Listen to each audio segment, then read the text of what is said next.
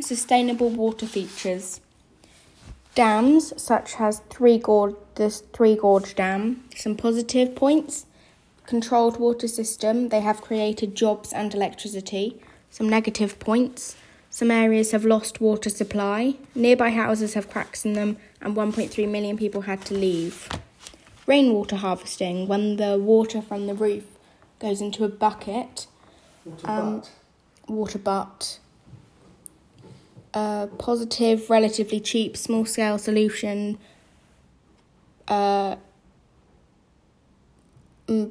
People don't have to walk as long distances. Negative, no backup if you run out.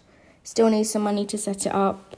Doesn't affect a large number of people. Need rain during year to collect water. Need large enough roof to collect water from. Desalination. Positive.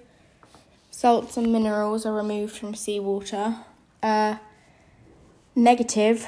They're expensive. They require a lot of energy. Contributes to greenhouse gases. Dramatic environmental impact. Need to be close or next to the coast. And water transfer. Some positives, people don't have to walk for as long and water is closer to them.